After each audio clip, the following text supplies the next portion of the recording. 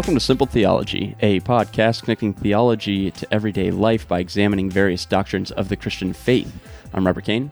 And I'm Rick Gromlich. What up, homie? Back at it. Back in the saddle. Back in the saddle. Yeah, it's been a couple weeks. Yeah, man. Back in studio Back in the saddle with you. Taking... Don't. I don't worry. Take that horse down the old dirt road. Oh my gosh. I'm gonna take my horse down the old dirt road. Hey, thanks for listening to the podcast. Hope you tune in never again. Dude, that All right, tell song's a story. so good. No, it's not. It's like number one on the garbage, charts. hot garbage, cold garbage. It's number one on the charts, baby. That doesn't mean anything. I don't know what you mean. Yeah, you do. Tell them about so Rob comes up to me. He's like, "Hey, man, have you heard this like country song that's like number one?" Yeah. Which okay, one so thing Rob never listens to I country was music. gonna say you need to preface okay? it by letting everybody And I'm like, know why that I am is not a Rob country music listening fan. to country music? So he plays this song called "Old Town Road," I think that's what it's called. and it's no country at all, It's pure terrible. hip hop, and it's just garbage. It's sung by Lil Nas X or something like that. Hold on, I'm gonna look it up. I have Apparently, that capability in my studio. Billy Ray Cyrus did like another rendition, and they termed that country because he has like 4 lines in the yeah, whole exactly. thing. It's terrible. Yep. Lil Nas yeah, X. so there's I'm sure two- I'm saying that wrong, but two it's theories. LILNAS. Lil Nas X. X. Maybe it's And 10. in my mind- maybe it's the 10th. Yeah, I must have just missed the first 9. But in my mind, if your artist name is Lil Nas X, country music is you probably racist. the last you racist genre. person. How would That you has know? nothing to do with race. Yeah, It it could be does. white, black, Asian, Latino, whatever. It has nothing to do. It has everything to do with race. Why? No. Yeah, it does. But here's there's the no thing. reason. Country music is probably the last thing Racist. that I'm thinking that you're going to do. Here's the point, though. Okay, one, my take on it is that these hip hop artists sat in a studio and said, "I bet you we can put a handful of country song words in a hip hop song that's just terrible, and country music fans will eat it up." And they did. totally did. And here's the thing: those aren't country music fans; those are country hip hop crap music fans. Okay. Well, people who listen to country music radio Today. stations or playlist station on Spotify, Pandora, or whatever, they totally got hoodwinked because people are eating this song up. And Neville keeps dropping this ball. It's terrible, terrible. Yeah, and it is. Anyway, we don't want to talk about that, but it does tie into what we're going to talk about, and that is discipleship. And that is... How does that tie into what we're talking about? Well, let me segue here. Take it That away. is... Why is your social security card out on your table? It's not mine. It's Finley's. You should put that away somewhere safe. Maybe. We went to find Will's birth certificate the other day, and I can't find it.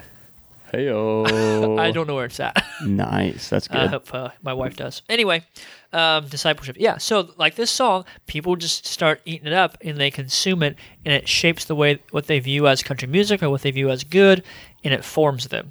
Yeah. Right? And so the principle is that all Christians, especially all churches, are discipling people. They are making disciples. The question is, what kind of disciple are they making? What are you eating there, bud? That's good. I'm glad you called over to me. What you got there? Right, take a bite. We got some chocolate chip muffins. Oh, they're so good. Danielle made them. Yeah, pretty Fantastic. good. Thanks, Danielle. She'll never my hear this first because she bite. never listens. He doesn't listen, scoundrel. Okay, Oh, scoundrel. so today we're talking about discipleship. And Which Rick, is so broad. yeah, it's pretty broad. That's okay. We'll flush it out. Yeah. We'll narrow it down. Okay. But anyway, give us a definition. The definition Rob has written down here is actively helping others follow Jesus. Whoa. Well, that shit, what went there? What is that? Easy on the F sharps or the F sharps there, buddy. I don't know why this just popped up really loud, but it definitely just, Did something just kick in? I don't know. I'll check it out. Well, Okay, anyway. Wow. I feel like I need to step way back I now. was going to say. Okay, so Can we adjust this? maybe. Hold on. It's super hot. Test 1, 2. I'm still super loud. Anyway, why Rob's doing his audio technician stuff. Yeah. Discipleship, as you talk about, it's the broadest sense of the word is helping others follow Jesus. Is like as broad as you can get. I personally would narrow it down to helping believers follow Jesus. I believe discipleship starts at or after conversion, at conversion. There's pre-discipleship work where you might be sharing the gospel with someone. You have a walk through Scripture with them. You're telling them about Christ and what He's done in your life. So there's some pre-discipleship. But I believe you can't start discipleship till after they're a believer. We have a saying in our group: you can't disciple goats. And there you go. Till they're a sheep. Yep. They're a goat. That's a good point. That's biblical. Yeah. There you go. But no, totally agree with you on that. So when it comes to Scripture, I'm sure we could point to a bunch of places, but the most common, and honestly, the one that, really the only one that you need, is when Jesus is getting ready to ascend. It's at the end of Matthew. We're looking at Matthew 28, verses 19 through 20. And Jesus has since resurrected. They're on the mountain, and he's getting ready to tell his disciples like the final things before he goes. And this is a side note. It's kind of cool. I don't know all the examples, but there's a lot of examples in Scripture where significant things happen in or on mountains. And so one of my professors was going over this one time, and you were talking about how, Abraham received the 10 Commandments on a mountain. The Transfiguration happened on a mountain. Jesus was crucified on a mountain. And so now Jesus, being resurrected, is now on a mountain getting ready to tell his disciples this final thing. And whenever you tell somebody your last words that are obviously going to be very important words. Neville, what's going on, pal? What's going on? Never truer words were spoken, Rob. Yeah, exactly. So anyway, Neville needs something. I don't know. But here's what it says. Matthew 28, 19 through 20 says, "Go therefore and make disciples of all nations, baptizing them in the name of the Father and of the Son and of the Holy Spirit, teaching them to observe everything I have commanded you. And remember, I am with you always to the end of the age." Good stuff, man. Hey, so I want to make a clarification. You talked about this passage says to go and make disciples. And I was talking about how we don't disciple unbelievers. Yes. It's also clear we don't make converts. We don't win people to Christ.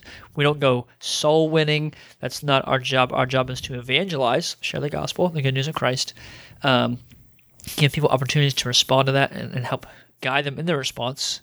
And then there's the regeneration work, the salvation, the adoption. That's all Christ's work for them. And then once they're believers, they're regenerated, they're adopted in, they're saved, we disciple them to become more like Christ.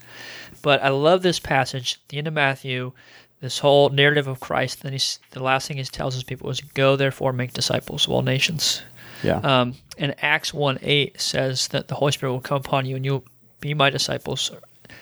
Or what's the passage? Make disciples in all nations, Jerusalem, Judea, to Samaria, and the ends of the earth. Yeah. Like that's what we're to do, and the Holy Spirit empowers us for that work. So the way that's done, right, is just by making disciples of my neighbors. And then they'll eventually make disciples of their neighbors, and it'll eventually get to the ends of the earth. I mean, if every person made a disciple of every one of their neighbors, that would work. Boom. But that doesn't happen. Oh, shoot.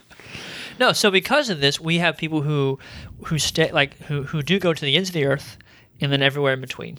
Yeah. So we talk about Jerusalem, Judea, Samaria. Your Jerusalem is where you're at, your people, your town. Judea is the place that's a little further away, a little bit of a culture shift, but still a lot like you. Then Samaria is when you're crossing some cultural barriers. So for us, I mean, that could be going down to Appalachia or going down, to maybe inner city work where you're actually, it's a different culture. Yeah. It's crossing a cultural line, and then to the ends of the earth. And that is where Christ has called us and desires to deploy us out to make disciples, not just to build a congregation. The point is, if you start gathering disciples, you'll have the church. It's not the other way around. You don't start just building a building and having services, and then you get people in and you have a church. No, you have believers who are gathering together, and that's how you form the church. Yeah, yeah. And I also want to point out, you did a really good job pointing out the bulk of the material there, but also that it's not just about getting them to come to church. It's not just about getting them to make a profession of faith, but it's also discipleship. Also, it has to include teaching them to observe what God has commanded Yeah. and to obey those things. And so people like really get a little cautious about that because they don't want to come across as legalistic. Yeah. They want to make sure that, oh yeah, like yes, you are saved by grace and by grace alone. But I mean, like James said, a faith that has no works is a James 2, dead right. faith. Yep. And so there has to be a fully formed disciple of Jesus, someone who is following Jesus, is following Jesus's teachings. And Yes. Jesus being fully God and fully man, it's not just, oh, whatever's written in red, I'm going to follow. Right. It's all of God's word. Which essentially is all written in red. Exactly. That's why a lot of people don't like red letter Bibles, because Yeah. they say, well, it seems to give higher emphasis to what Jesus said when Yeah. Jesus is God in the flesh. And so if it's all God's word, then the Right. red letters don't necessarily mean anything more important than the black letters. How do you feel about red letter Bibles? So I agree, and I sympathize with the argument that I just made. Yeah. However, I do like the red letters because it's easier to find. Yeah. Well, it's easier to follow the narrative Yeah. of who's talking. That's Exactly. the reason I like it. Yep. Especially with new believers, people who are not very scriptural literate, or their literacy for scripture is lower. But to that point, you talked about James chapter 2 and how James 2 faith is, I believe, but I don't do anything about it. Like, it says the demons believe and shudder. At least they have that respect. Like, we are to be a people who believe and then do. And we try to really make a distinction here where our works do not save us. They are not the root of our salvation. They are simply the fruit. That if our salvation is in Christ, these will be the outpourings. It's not like we do those things to have our salvation in Christ. And with discipleship, you said we have to be teaching people the scriptures. And a big chunk of that is discipleship. Like, you go then live this out. And that doesn't mean just sitting in a pew on Sunday. Yeah. So Or does it? it's part of it, and that's what we're getting into right now. Nice segue. Yes. But to wrap up before I really didn't mean to segue. I'm sorry. Okay, then you do your thing. I'm just saying, like, people think you sit in a pew on Sunday, you're in discipleship and you're good. Yeah, and a part of that, And part of There is some discipleship there. discipleship is sitting under good teaching as the body on the Lord's Day or in a gathering of the church. yeah, However, it's so much more than that. yes. So we would talk about the difference between active and passive discipleship. And so what we just described, sitting in the Sunday gathering, singing songs that reflect the gospel, praying prayers that reflect what God has done for us, rejoicing in the gospel, hearing the gospel preached, and taking part in the ordinances like the Lord's Supper and baptism that reflect the gospel outwardly. All of those things are part of our discipleship process. We see those things and we get to see them and better understand them more and more and more. And it's going to make us more of a disciple of Jesus. However, those things happen almost passively as we gather, as we are in proximity. And so we, by all means, want to say, yes, that kind of discipleship has to be happening. However, we do not want to say that fills in for more active discipleship. And Rick, if you want to go ahead and jump in on what you would view, and I think you and I are on the same page here, as active discipleship compared to passive. Yeah, and just note, passive can have a negative connotation, and we don't mean that negatively. We just mean, one, you're more receiving, you're listening, you're contemplating under those teaching models, and then active means there's a little more engagement and interaction or leadership on your part. And so, yeah, I don't want to put like a percentage like, hey, you should do passive 10% and active 90%. Yeah. But a big chunk of your discipleship really should be active. It should be you, you digging into the Word on your own, learning how to follow Christ. There's that piece. But we're talking broad, like you need to be with other people, either pouring into other people, or for sure, pouring into other people, and then having people pour into you. Now, the way we lay this out, it can seem very idealistic. Like, well, like in a perfect world, that would work. But it's so hard in today's culture to be pouring into someone and then have the time for someone to pour into you and then do church and then, have your family and do all these other things. But one, we would say this probably should be the highest priority on your time. Yeah. Outside of your kids' soccer and, or your club thing you do, or whatever. Like More important than those more things. important than those things. However, all those things, yes, can be used for redemptive purposes to evangelize. You need to be around lost people and all that stuff, absolutely.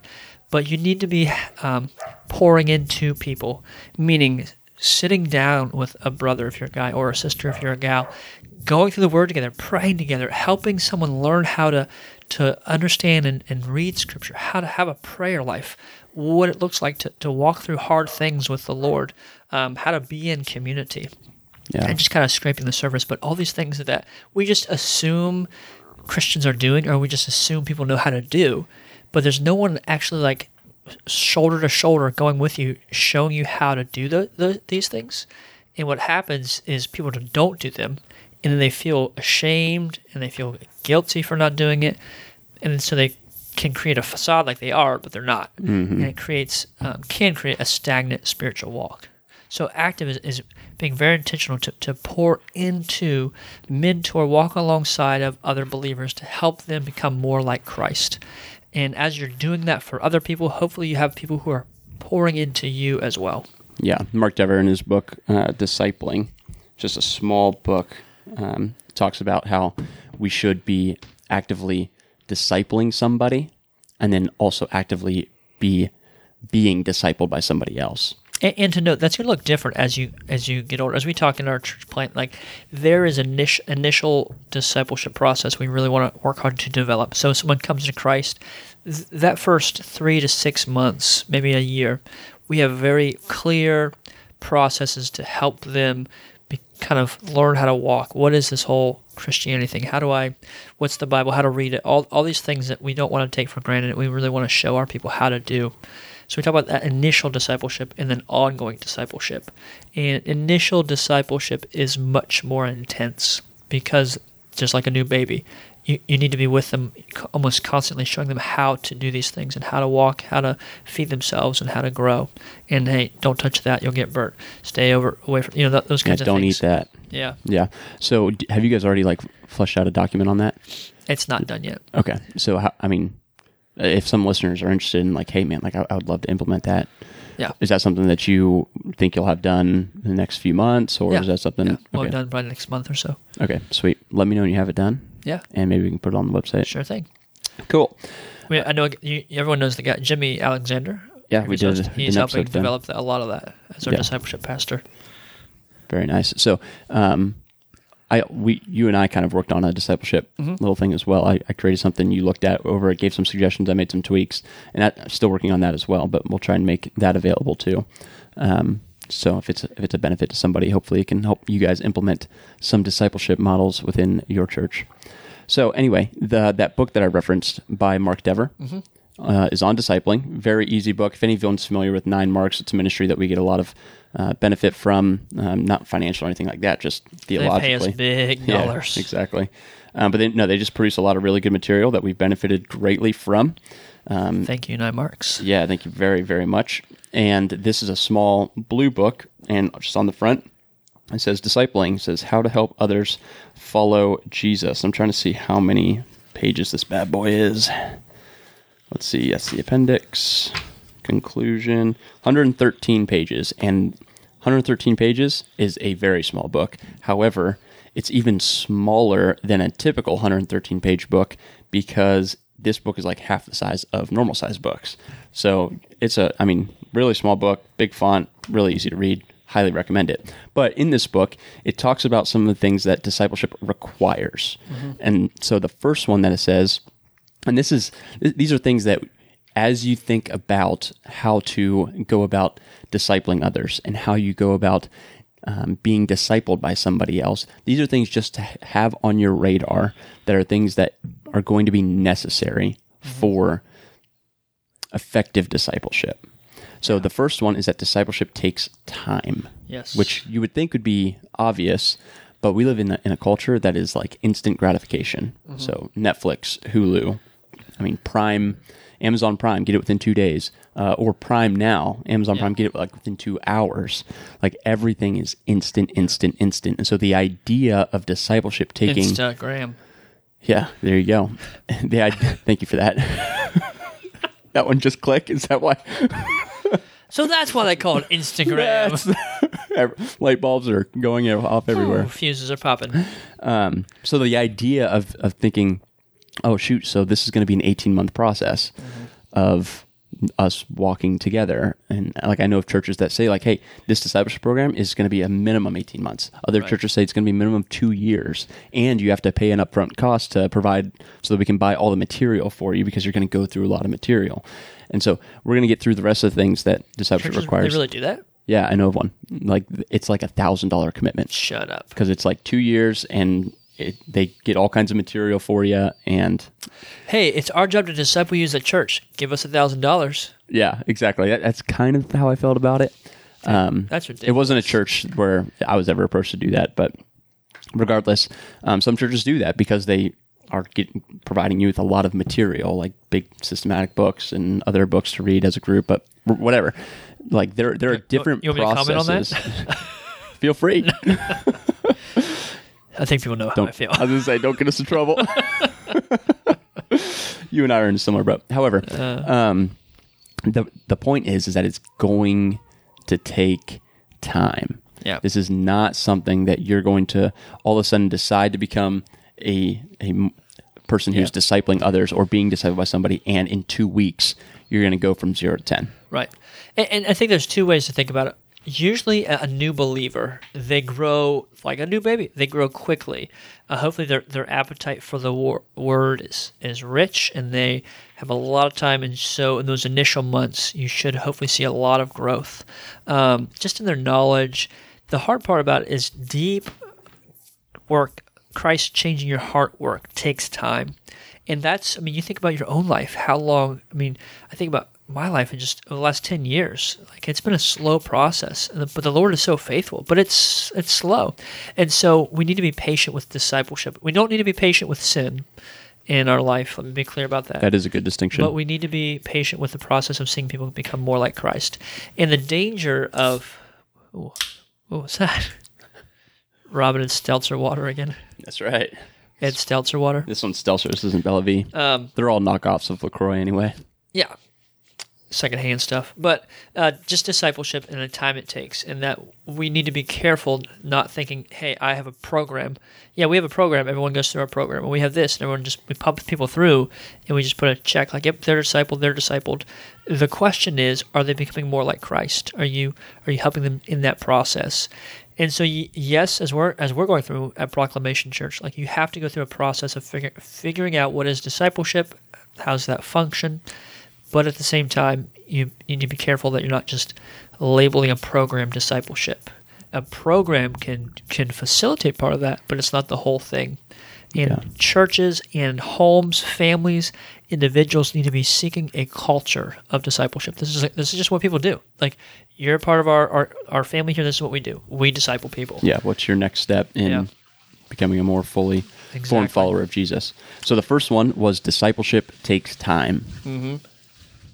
Discipleship requires study. It does. Did I do that wrong? You laughing at me? No, I said, Give me a smirk. So that's a good job. Don't shoot rubber bands at me. I'm glad that hurt you. Finger. Anyway, discipleship requires study. And we're gonna get down this our last point, but it does require study. It does require us getting into the Word, thinking through things. What's this mean? How does it apply? I don't know what that means. You go look it up. I don't know what this scripture means. There's a Crawford. You get in and you study the Word. You read other people's books. Read people that are good that people you trust. Yeah. You can't read everything, and you shouldn't read everything because you can't. And the primary thing is that you're reading Scripture. You're memorizing Scripture. You're hiding it in your heart, and you're reading it. And it's a slow process, but the more you study, the more you just get into the Word of God. You apply the Scriptures to your heart. You pray through the passages. Over time, not right away, but over the months and the years, you'll begin to get this much fuller view of Scripture, and it'll just encourage you and bless you, and you'll be feasting on the Word. Yeah, absolutely. So first one being discipleship takes time. Second one, discipleship requires study. Nice, that was loud. And the third one, there are four of them here. Discipleship requires prayer. And so just as Rick was talking about earlier, like, we cannot make a convert. we can't change someone's heart from a heart of stone to a heart of flesh, figuratively speaking, like Scripture talks about. Only God can do that. Look, if there's an apple tree out there, I can go and I can take oranges and I can no, there's no actual apple trees out there, Rick. Oh. But I can go up there and I can tape oranges and all over that thing. Mm-hmm. And I can say, look, guys, there are oranges on this tree. It's an orange tree. Yeah. At the end of the day, unless the seed is changed, unless the I want to say DNA, but not really DNA, but you guys know what I'm talking about the tree, like unless that is changed, it's still going to produce apples and still going to be an apple tree. And so outward behavior modification, just doing things that look like Christians, doesn't make you one. And we've already talked about that. We've hit on that thing. But at the end of the day, to become a disciple of Jesus and to help others in their discipleship process, prayer is essential because only God can do that work. Yes. We can do everything in our power to do it, but unless the Holy Spirit is working in our midst, in the lives of these people who we're trying to disciple, and even before that, in our own lives, then it's all going to be for nothing. Side note, looked it up. Trees do have DNA. Oh, do they? It says... Cool. That's what they would call it? All living things have DNA. So... Okay, well... Cool. So, back to what we're talking about in discipleship, and you talked about how it takes prayer, requires prayer. Discipleship requires love, above all. As people who love to get in and love to study, and love to, unveil truths and show them to people and stuff, it can be easy to miss this fact that discipleship requires love. And we're not talking about the, love everything, kind of very cheap love. We're talking about the same love that Christ displayed us, sacrificial love, very intentional. So in a discipleship relationship, it will take sacrifice. It should take sacrifice because it's hard and it's really important. And you need to love the person you're discipling them. It takes a love of Christ in you to share that love with the person. Because if you can teach them how to say the right words to the Lord and get the right things out of Scripture and how to, invest their time the right way, those are good things. But if they don't have the love of Christ, the very thing that without love you're nothing, without that it's nothing. It's pointless. Yeah. So in our quest to be disciple makers and to create discipleship culture, disciple making culture, we need to make sure that it is because of the love of Christ, the love He has poured out on us, not so that we can feel good about ourselves when we have a process, not so that we can say, hey, we're doing what Christ has called us to do, but because of what Christ has done for us. How could we not then go? Now, you're not always going to feel like that. You're not just going to wake up like, I have to disciple someone today. I have to get, But as you are obedient and sharing the love of Christ and seeking out a person who you can walk with and pour into, and hopefully finding someone who can pour into you, the basis of that relationship has to be the basis of our relationship with Christ, and that is His love for us and carrying that forward. Because without that, you're missing so much, and it can be damaging. It really is damaging without the love of Christ. Yeah, and for me, when I see that, I'm reminded of the times where I was not loving towards people who I was trying to help become disciples of Jesus. So, I think of people who I was really... You got a story for us? No, no. Come on, Rob. I mean, I've got things in mind, but I'm not going to share. Come on. But these people are our family. Yeah, you guys are, but we're not that close family, like distant cousins. Oh, okay. Sorry, listeners, to me, you're family. Yeah, to Rob, exactly. You're just... Rick will air all his dirty You're cattle. laundry. That's what you are. You're cattle to him. Oh my goodness. Anyway, but with DNA, where I get real with DNA, where I get really excited about somebody coming to Christ, and then I expect them to all of a sudden give up all of this sins of their past life, right? And I get frustrated when they continue to fall, and it's just a reminder of me that, hey, man, true love is going to be patient, right? And this person, even though they're taking steps, right now they're baby steps. Yeah. And so their life isn't going to totally change in the snap of a finger or in 1 week or even 1 year. I mean, there's going to be a process. Now, granted, there's going to be consistent forward movement. You might take 2 steps forward and 1 step back, or sometimes you might take 2 steps back, but then you might go 1 step forward. There's going to be times where you still fall. However, us as people who are trying to disciple others, we need to be patient. We need to understand that, hey, like this work, as Rick and I believe completely in the absolute sovereignty of God in all things. And so that allows us to be patient, to know that this is not, that's what I was going to say, yeah. This is not my work, not my ability to do this. I'm just trying to help and be the hands and feet of God as this person here tries to follow them more faithfully. I want to be a good resource. I want to be someone who encourages them, who pushes them along, who loves them, who's patient with them when they fall, who shows the patience that Jesus had with his disciples, because his disciples certainly weren't perfect. I mean, I want to be the person who has patience with this person as they walk. Yeah. Well, and remembering, some people it's a drastic change. Like they were like completely over here, then overnight the Lord brings them over here. Yeah, Paul. But the deeper work of dying to yourself and not just changing behavior, but changing what you do when people are watching and when they're not watching, that takes work. Mm-hmm. And as you said, you would lose patience with people who seem like their appetites weren't changing enough. And for some people, I used to be this way. I would get frustrated because their behavior wasn't changing. And I'm like, you got to behave like this because that's what I think indicates your heart's like this. But yet I would be in sin or living in secret sin over things. And here I was trying to modify a behavior in someone out after that. I was going after that thing rather than getting their heart to love the Lord. Again, your behavior, your fruit follows the work that Christ has done in you. Do not put your salvation or your identity in your good behavior that you're Christ-like, but rather in what Christ has done. Because when you put it in what Christ has done, you're then free. And you're preaching to yourself that you're free from sin. Whereas if it's in your behavior, you can have the mentality or the ideology that you're still chained to your behavior for your salvation or your identity or value.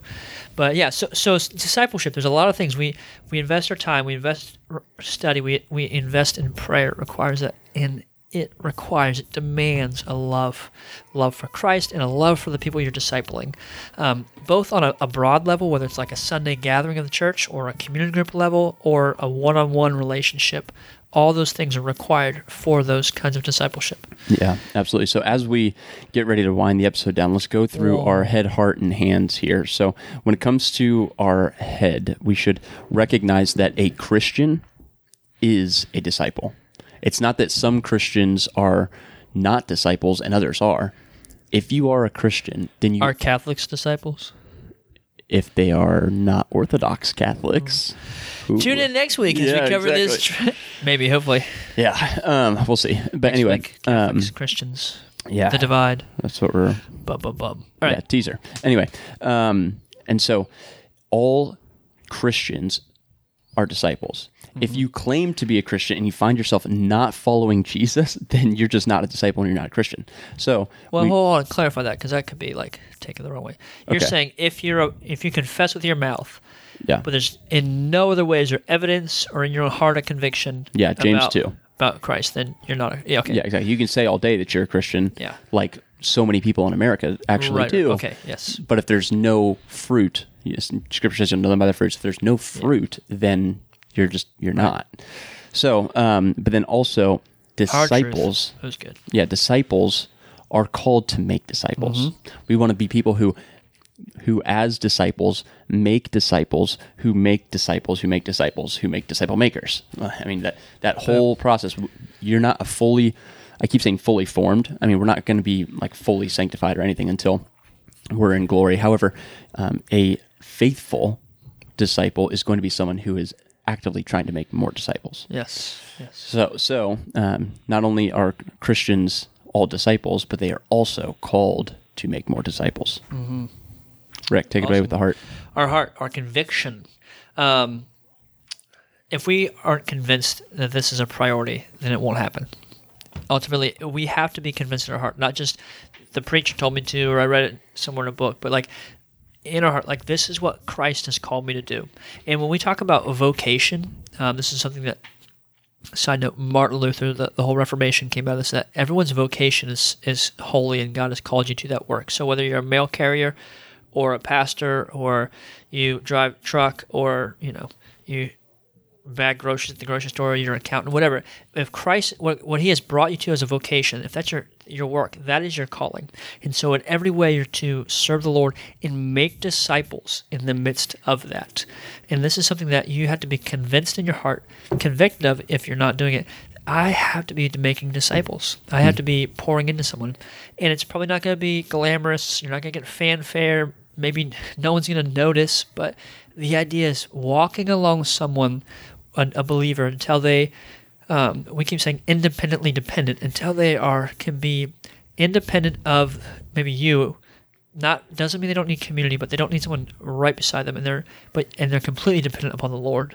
Right. Yeah. And then that person goes and does the same thing for someone else. They go make another disciple, and then that person makes a disciple, like you were saying. Mm-hmm. But it starts with our heart, a conviction in our heart from the Holy Spirit. Yeah, absolutely. And then when it comes to our hands, simply we should be looking for ways to actively disciple others, and then also actively be discipled by someone else. And so when it comes to like your next steps, I mean, try to just find somebody in your church. I mean, you look at the low-hanging fruit, someone who has come to you before with questions, or someone who is a new believer who you have a relationship with. Like, find ways to be like, hey, man, like every other Saturday, let's meet up at breakfast and we can go over a book together, or we can read through the Gospel of John, or we can read through Esther together. Go through passages and just be like, hey, okay, so this is what the text says. This is what it meant that time. Here's how it translates to today, a different culture, but still same primary points. Let's try to do this together. Yeah, and if you're coming from a church background that does not have much of a discipleship culture, it could seem odd if you're like, hey, man, will you be my disciple, or let me disciple you? But when you can kind of just kind of be a little more chill, like, hey, let's meet up, let's walk through this book, or let's meet together and pray, and just be very simple, and just start doing something with Christ and the Scriptures at the center of it, with the motive of, I'm going to help this person become more like Christ. In that process, I need great, great humility. I don't know everything. I'm simply trying to be a mirror of Christ to this person. And in that process, Christ will also grow me. So have great humility, be humble, and be faithful to the process of discipleship. Yeah, and some churches, and I actually love this, they have discipleship groups. So they have like their community groups, and then within that, they have discipleship groups where they're like, hey, look, when we gather together as a community group, like that's intentional. Like, we're trying to grow together as a community, as a body, in our relationships. We are trying to become more faithful disciples of Jesus. However, then you go to the discipleship group, and it's like, all right, here's what we're going through. This is with the explicit purpose of us becoming faithful disciples, of us becoming more like our Savior. And I love that, because I think discipleship is done best in the context of a very small group. Yeah. Whereas, I mean, you just see Jesus. He had his group of 12, and then he had his even smaller group of 3. And those were like his right-hand guys. And so to take that model, that way you guys can be very open with each other. Yes. You don't have to share it with a larger group of 10 or 15 people, but maybe it's just a few of you. Like, hey, this is where I am struggling. This is the area of my life where I am not being a faithful disciple. Right. I need prayer. I need help. I need the Scriptures to inform this. And sometimes I know what the Scriptures say, but I just can't seem to bring myself to obey what the Scriptures say. Whatever it is, I mean, that is your opportunity to gather as a very small group and just try to become disciples of our Lord and Savior. Yeah. The biggest thing is to be humble, trust the Lord, go do it. Yeah, boom. Hey, appreciate you guys. Thanks for listening. Always enjoy having you guys around. And hopefully, if you have any other stuff you want us to cover or talk about, you can leave a comment on our website, simpletheology.org. You can connect with us even through iTunes. You can leave us a rating, leave us a review. Yeah. We appreciate both. Tell others about the show. Tell others about the show. Also, in case you've forgotten, we still have our thing with Audible.com where you can get a free audiobook. We get some support. Works out both ways. If you don't know, it's springtime. Some of you guys might be spending some time on the lawnmower, You need a good book to work through. So go to audibletrial.com/simpletheology. Sign up for a subscription there. If you love it, great. If you don't like it after a month, you can cancel. And we get a tiny kickback for that. And this podcast is ran on nickels and dimes. So any Audible kickback, trial. any kickback's a big help. We appreciate it. Appreciate you guys. Yeah, you guys are the best. Go make disciples. Peace.